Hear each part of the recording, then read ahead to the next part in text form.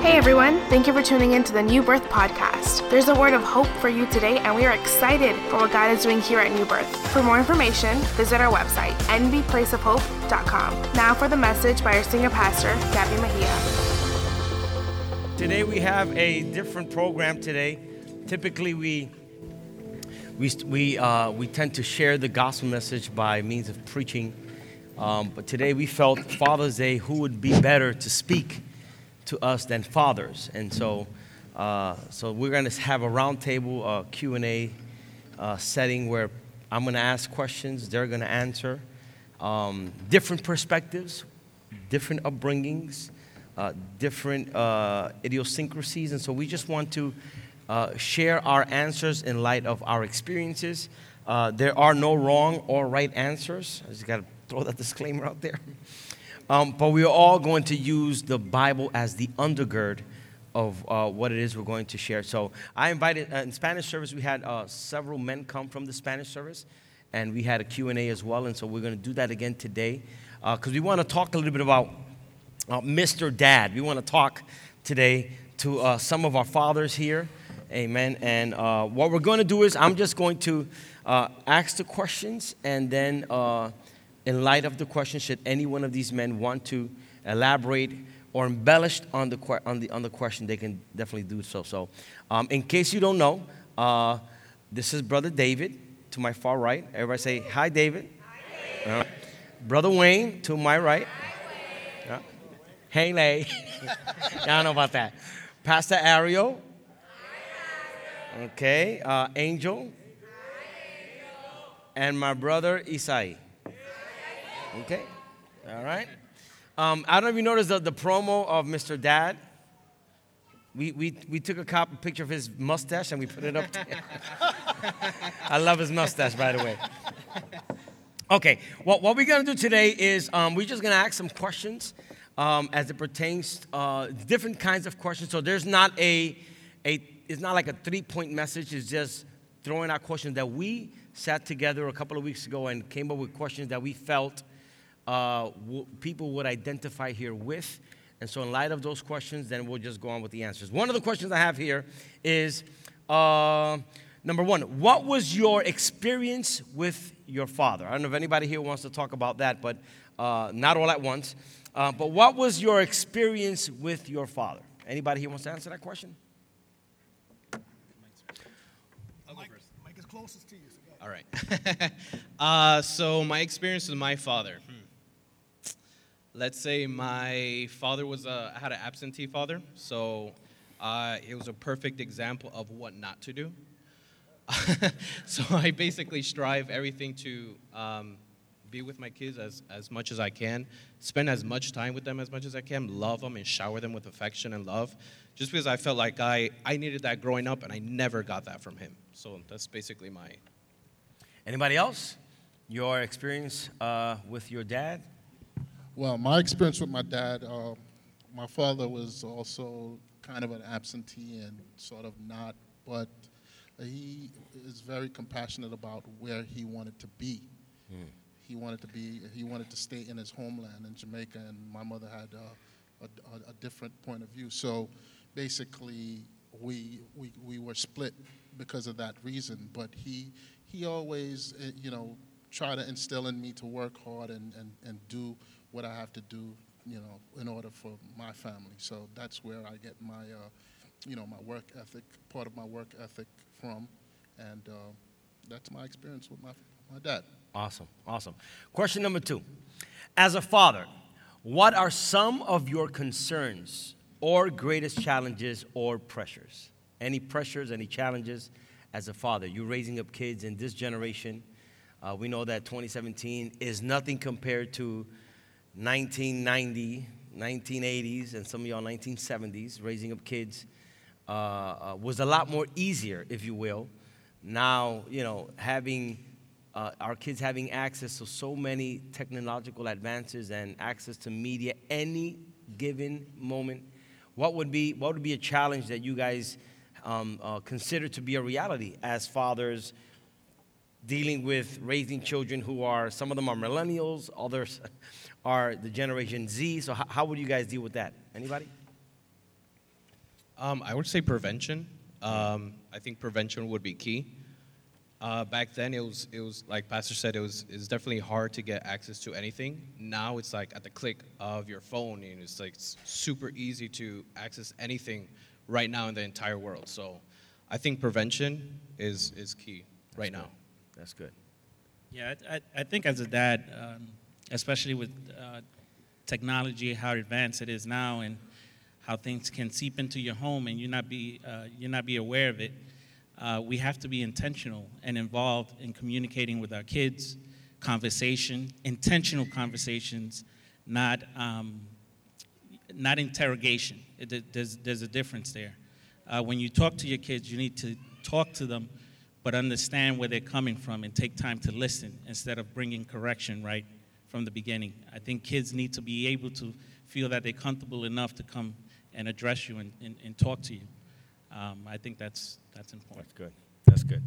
My next question is, who do you go to as a mentor when it comes to being a father? And I know we have books out there on fatherhood and how to be a father and how to be a The truth is, until you are a father yourself, a lot of the books I read, doesn't apply to my dynamic as a father, because every child is a different world. Every child is a different reality. So any one of you guys, and if nobody did it, well, then nobody did it. But have you ever gone to somebody as either before you found out you were going to have the baby, or when you found out you was pregnant, your wife was pregnant, or at a given moment in your raising your kids, you realize, I need to get help? So who did you go to? Did you consider somebody a mentor? What was that like? Anybody? Raising children comes with so many different challenges, many unexpected situations that come up. And, the question prior is, what are one of your fears or challenges as a father? I think for many fathers is the fear of failing your children. And, that there is so many things that come up with children that they just take us by surprise. And as a men, we're built to be there to make things happen, to protect. We're protectors by nature. And so when something happens where you can't do nothing for your child, you can't protect your child, it's frustrating. It becomes very, very frustrating. Me personally, a personal experience, and I'm, we want to be vulnerable here. We want to open up here. One of the things, I have an 11-year-old and a 9-year-old daughter. My oldest daughter, we noticed that there was something going on that was not right as far as in school. She's very smart, but we noticed that the teachers were telling her she tends to zone out a lot. She's zoning out. She does homework, and she's getting good grades, but she tends to zone out a lot, especially when it comes to exam time. And so, as a parent, we tend to deny a lot of things. When I grew up, I did the same thing, and there's nothing wrong with me, right? And we try to justify everything, try to, deny stuff. But we took her to a psychologist. We ran some tests, and to our shock and surprise, they said that two things. First is she suffers from a condition where it's a disorder where certain clothes, she doesn't feel right with certain clothes. Everything, some clothes bother her. And so the second thing was ADD. And so when they told us, she has ADD and you might want to consider medication, I flipped out. I said, no way, the devil is a liar. This ain't going to happen, not my daughter. And so I became very, I don't know even what to call it, but I made it a real big deal for me. And I was almost kind of embarrassed. And until, I sat down with Pastor Gabby and Angel, and we sat down in the office, and I just opened up to them. It's one of those things where you don't know who to go to, who to speak with, and I found myself in a situation where just out of nowhere, we began a conversation, and I said, wow, maybe, let me open up. And I opened up. And to my surprise, they were able to share certain experiences similar. And that really calmed me down and calmed my fears. And it taught me a lesson that, You know, you're not the only one out there going through things. You got to be vulnerable. You have to open up to other men and share your fears and allow other men to minister to you. And so that really calmed me down, and I was able to approach my daughter a whole different way. There's absolutely nothing wrong with her. Amen. She's doing great. She's graduating. She's getting A's. And, you know, it was more of me giving more the devil a space, you know, and to play games with my mind than what the problem actually was. So I think that to look for mentors in other men for different things, you know, for finances, for marriage, for children upbringing, you know, go up to men that are strong in certain areas and open up to them and ask for advice. Yeah. Which leads me to the next question, because I feel that sometimes as a father, one of our challenges is not to be able to provide, and which that leads to a lot of discomfort in marriages, because when a husband doesn't feel that he's providing for his marriage, there's a sense of inferiority that happens. And again, this is perspective. This is not everybody, and so there's a tendency of wanting to do more than the expected to provide as a father, provide as a husband. And so, but I think that there's got to be some other kind of way to give, because I realize I've had seasons in my life where as a father, I have been able to provide everything my kids wanted. But there have been seasons in my life where I have not had the opportunity to provide everything my kids wanted. So the question I want to ask is, what would be the best gift you could give to a child after the material things, after the tangible things? What would be something that we can give, and I'll ask Wayne, that we can give that has nothing to do with house, car, 401k, school loan. School loan. You don't give a school loan. If you're going to pay this school, pay this school. Yeah, school loan is school. Devil is a liar. And my young people said? Amen. All right. What would be the best gift you can give to a child after material things? I say the best thing I could give is knowledge of faith and love. You know, to put God first in his life, their lives. Now, why is that important, bro? It's very important because you have to give God his praises, his honor. You have to honor him because he is the one that makes you walk through the middle. You'll always get a snippet of the end when you go through, when you walk when you're walking, but he shows you snippets of the end, but the middle is where you have to hold him close to your heart. That's right. Listen, man, my dad, Lord bless him, he's a blessing. I don't know how he raised 11 brothers and sisters. It's just crazy. I remember I was blessed because I'm the oldest of the boys. So in our house, we had a policy was you don't throw things away, you just shift them down. So my father bought me a pair of sneakers. By the time it got to Sammy, which was, it was just shoelaces and a tongue. It was just crazy.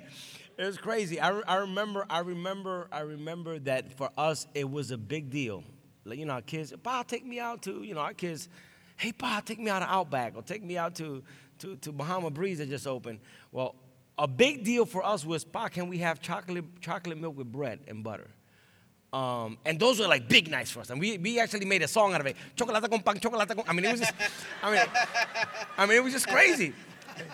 You know, 11 brothers and sisters, and we didn't have, I remember going to school, I don't know if you guys could, I remember going to school and everybody had the newest gear and the newest sneakers and the newest clothes and you know, we couldn't even afford a haircut. We couldn't even afford a haircut. My mother became a barber by default, you know. She said, school is tomorrow. Sit between my legs. She took out a scissors. She started chopping my hair. And I remember not having the things that I wish I had, you know. But there are some things that my mom and my dad, and I wrote to my dad this morning on Father's Day, that I wanted to thank him for what he gave me. He gave me the faith. He taught me to love God.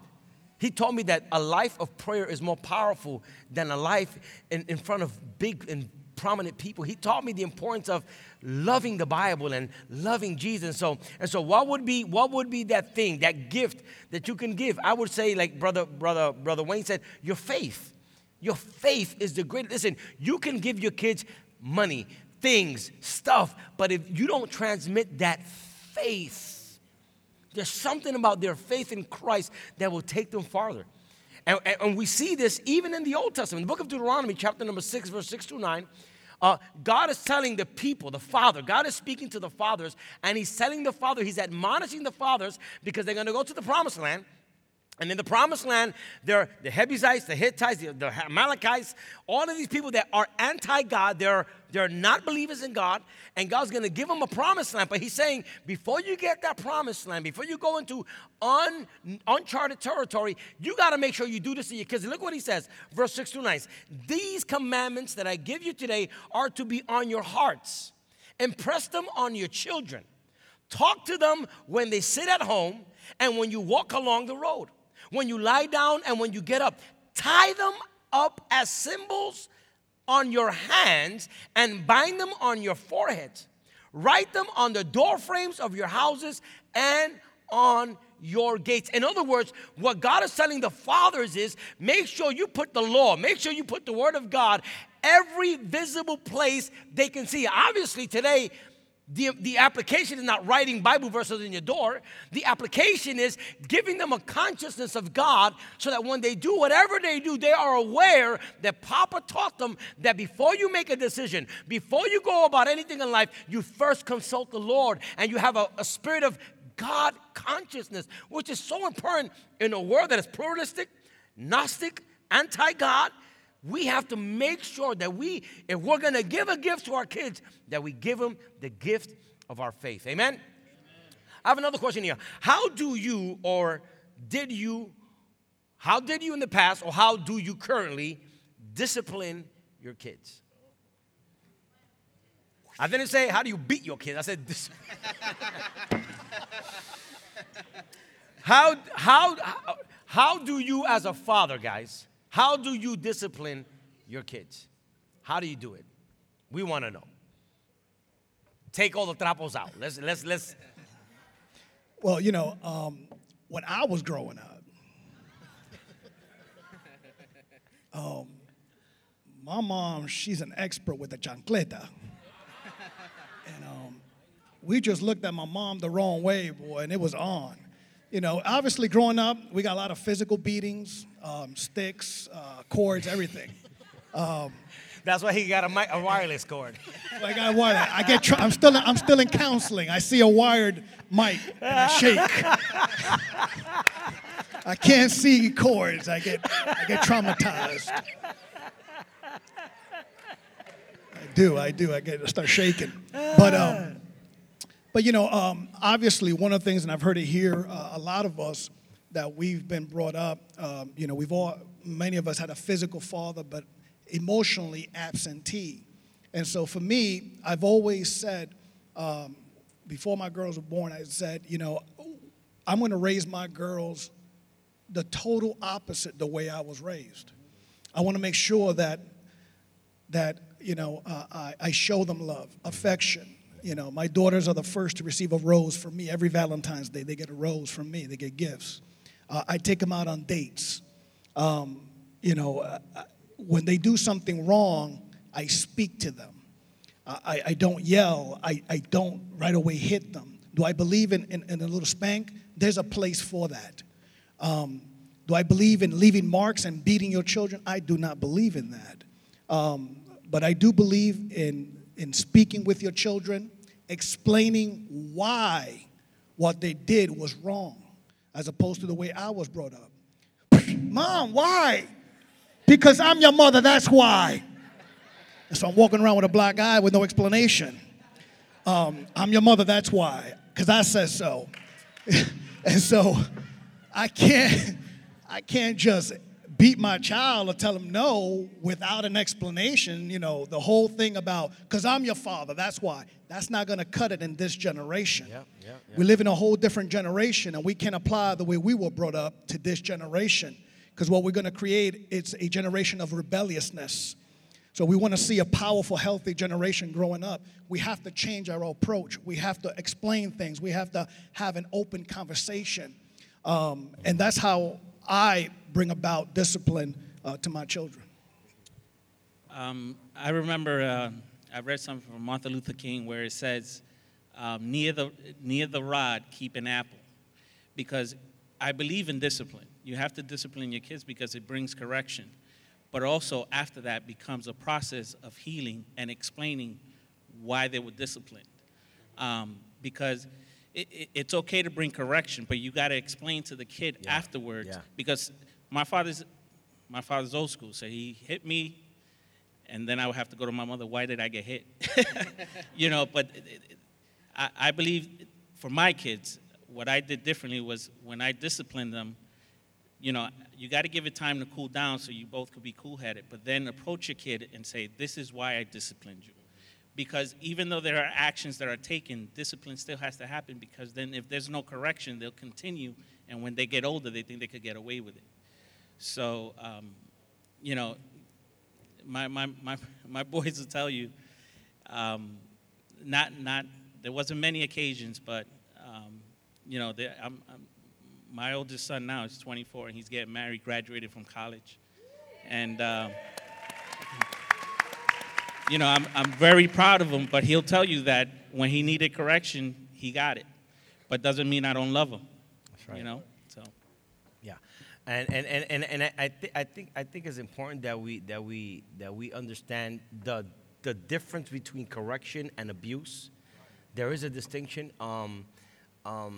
Not that we are condoning corporal punishment, but the Bible does. Proverbs chapter 3, 11 and 12, and you guys read in your leisure. The Bible says that, you know, the father who loves his child will correct his child. And I come from the school, obviously. I come from the school of these guys. You know, we got hit first and then questioned later. I always got the bad end of the stick for some reason, because my father will always punish us in size order. So I was always the first one of the boys. So by the time the little one got hit, my father's already tired. So I got 90% of his energy. And anyway, my point is, guys, I'm healing as I'm speaking, by the way. My point is that I honestly, there could have been some things that could have been talked about. But there's another element that you have to bear into all this, and that's upbringing. People like Ariel was able to say, which is kind of like generational curses, he was able to say, the buck stops here. My dad wasn't there for me. I'm not going to be there for my dad. But unfortunately, that's not the reality of everybody else. Some people perpetuate what happens because that's all they know. And it's not that that person or that father is an evil person. It's that that's all he knows. That's why Christ plays a catalyst role, because Paul says in Corinthians, if any man is in Christ, he becomes a new creature. And even though I didn't have a physical paternal image of what a godly father ought to be, but God is my father. So I go to the scripture, and the scripture becomes my reference point as to how to live a godly life within the scope of fatherhood. And so, unfortunately, I was raised in an atmosphere where it was, corporal first and then questioning later. However, let me say this: I'm thankful to God. I'm thankful to God that my father took the rod. I'm thankful to God. Because when I look at the guys I was hanging out with when I was getting whipped, 2 of them ended up dead, and my other friends were in prisons. I guess by now they should be out. But that was the road I was going, And when it came to a point they didn't know what to do with me, they shipped me in a plane. They put me in a plane, and they took me out of the country just to keep. And that was their way of saying, I love you. That was their way of saying. And so now that we're in the 21st century, now that we're seeing life from a different scope, dealing with millennials and dealing with Generation Z, how do we transmit love and how do we transmit punishment in a way that people capture the correction process more than the actual punishment?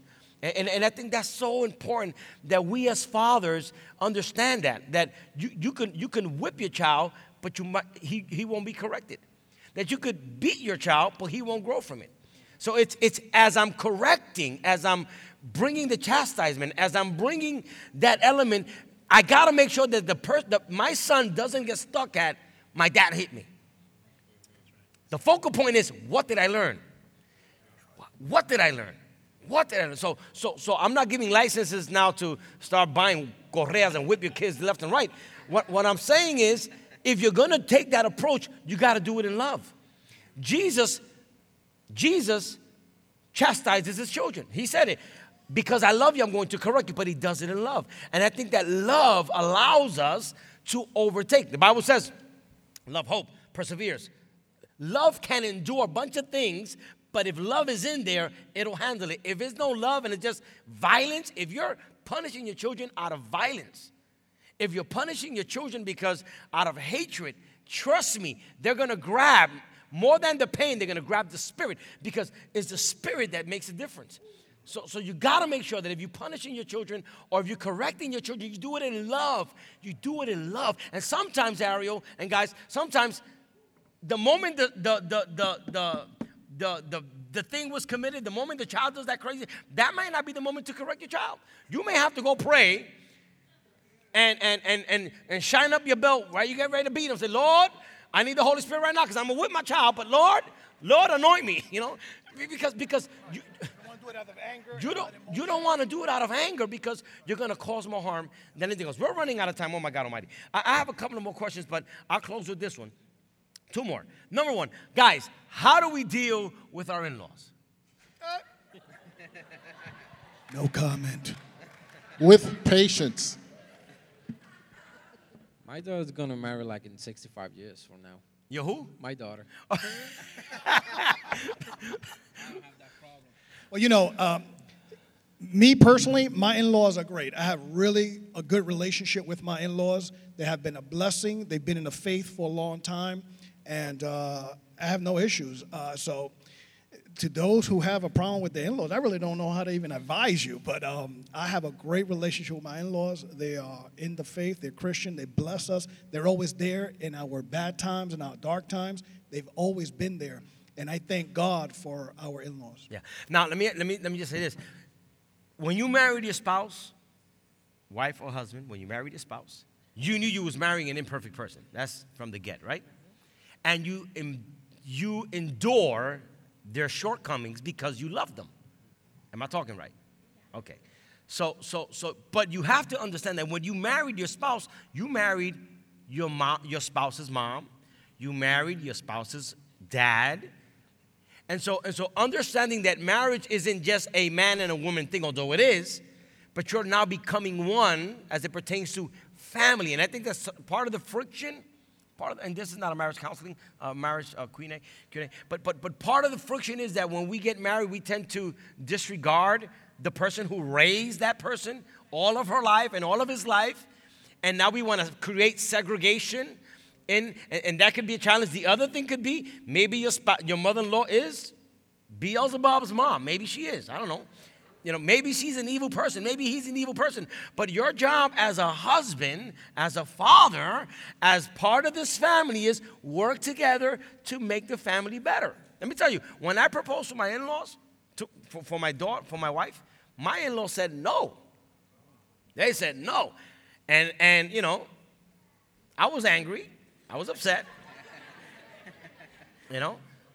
But I just came back from New York yesterday, and we was singing together and loving together, and so even though there are moments in life where things get difficult, we got to be able, because remember, we're not just husbands, we're fathers.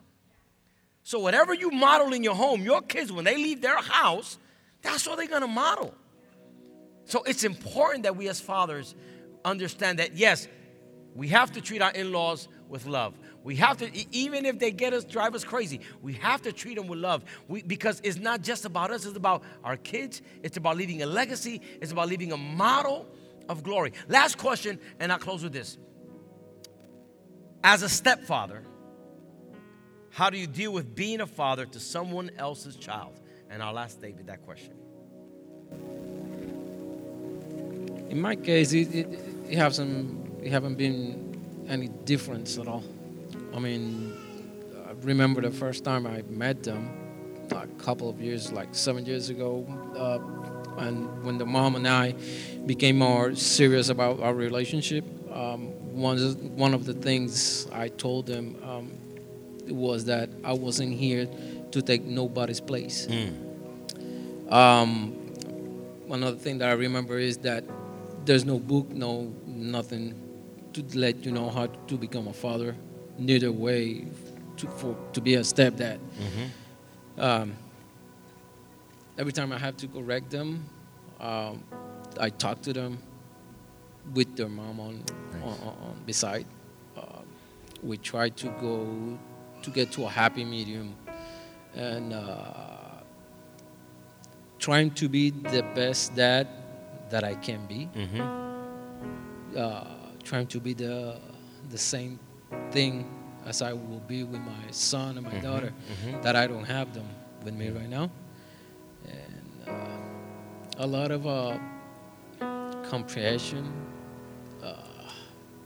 and trust. And like I would treat them with no difference. I don't have stepson. I got 4 sons. Beautiful. And that's it. Wow. Guys, that's I'll close on that. I'll close on that because this reminds me of a picture in Scripture.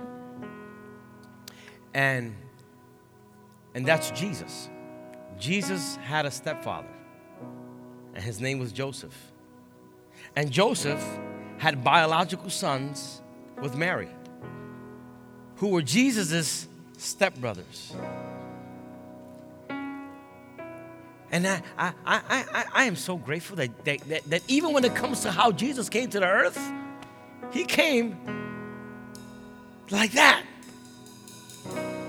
to show us that it doesn't matter the level of life you're in as a father, that there is hope. There's hope. And it's crazy because Jesus, who, by the way, Jesus' real father is way better than Joseph. Can we get an amen on that one?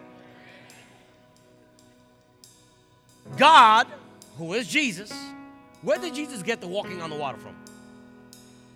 Where did Jesus get the resurrecting the dead from? Where did Jesus get the controlling the winds and the storms? Where did he get that from? His Father. But there's some things that the Bible don't say Jesus learned, but we know he got it from somewhere. Respect. Respect. He was courteous. He had compassion to others. Where you get that from?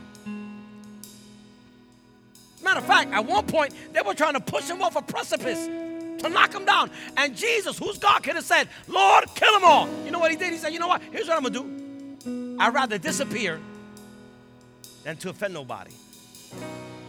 One time, Jesus was in the temple reading scripture and teaching. And Mary and Joseph are going crazy looking for Jesus. And Jesus somewhere. When they finally found him, Mary and Joseph, like David said, I correct my kids in front of my wife. Mary and Joseph are right. Where were you? Jesus said, woman, I'm in my Father's business. If that had been a Puerto Rican mother, what you said? But listen to this. Listen to this. There are some virtues that Jesus learned that he got from his father, his stepfather. Stepfather.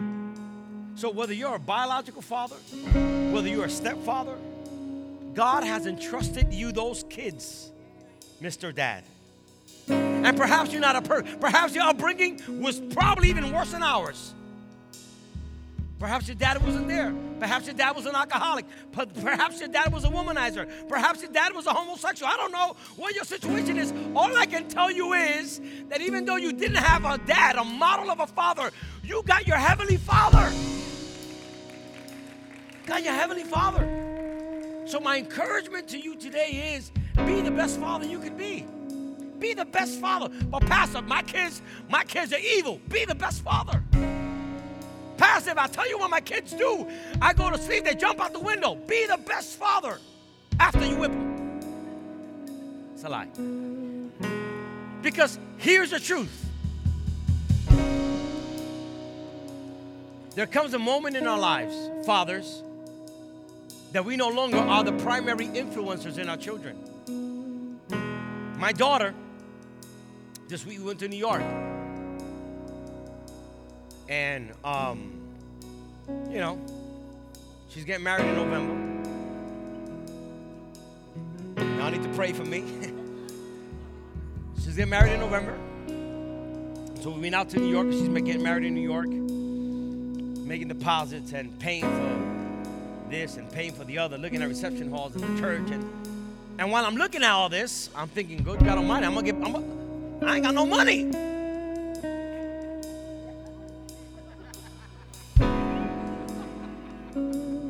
When I got married in the basement. Y'all know what I'm saying? Babe, my reception was in my basement of the church. Now we got, anyway, let me confess.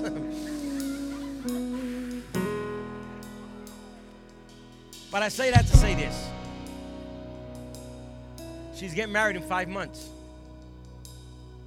She's leaving out my house in 5 months. I will no longer have all of the opportunity God has given me to invest and impress in her and influence her in a godly way. Parents, fathers,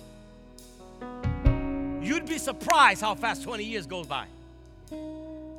Between changing diapers and taking them to school and dropping them at the sitters and picking them up after work, you'd be surprised. We drove by this week. The first school she went to in New York, Catholic church, Catholic school. And I was just thinking, wow, I remember the first day she went to school. And now I'm like, Lord, she's leaving my house. So then I'm thinking, did I do a good job as a father?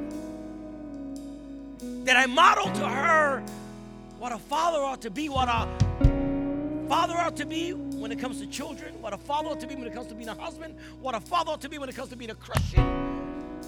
Because in 5 months she's out the door, so whatever I taught her, that's what she's going to do.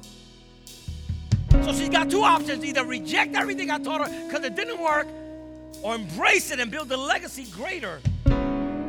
So fathers, pour in your children. Love your children. Spend time with you. Listen, I said in the first service, I didn't hear my father tell me he loved me until I was married, 24 years old. Never heard him tell me he loved me. And it's not that he didn't love me. I know he loved me. But he couldn't do it. Because his father wasn't there. His father left his mother when she got pregnant of my father. But the thing is, how do we break that? How do you break that? Because you can justify, being the way you are. Well, that's the way I am. Well, okay. But what does being in Christ does in us? So I made it my business. I'm going to tell my kids I love them. I'm going to spend time with my kids.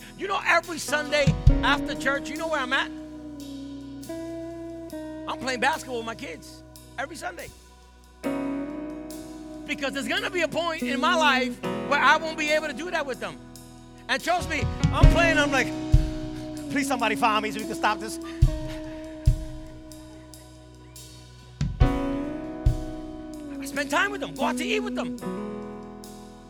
Because I understand that God has given me a time span to mold them, to show them, So when I see my daughter singing on a Sunday, when I see my son on the drums, and my the guy who jumped in the pool and broke his neck, when I see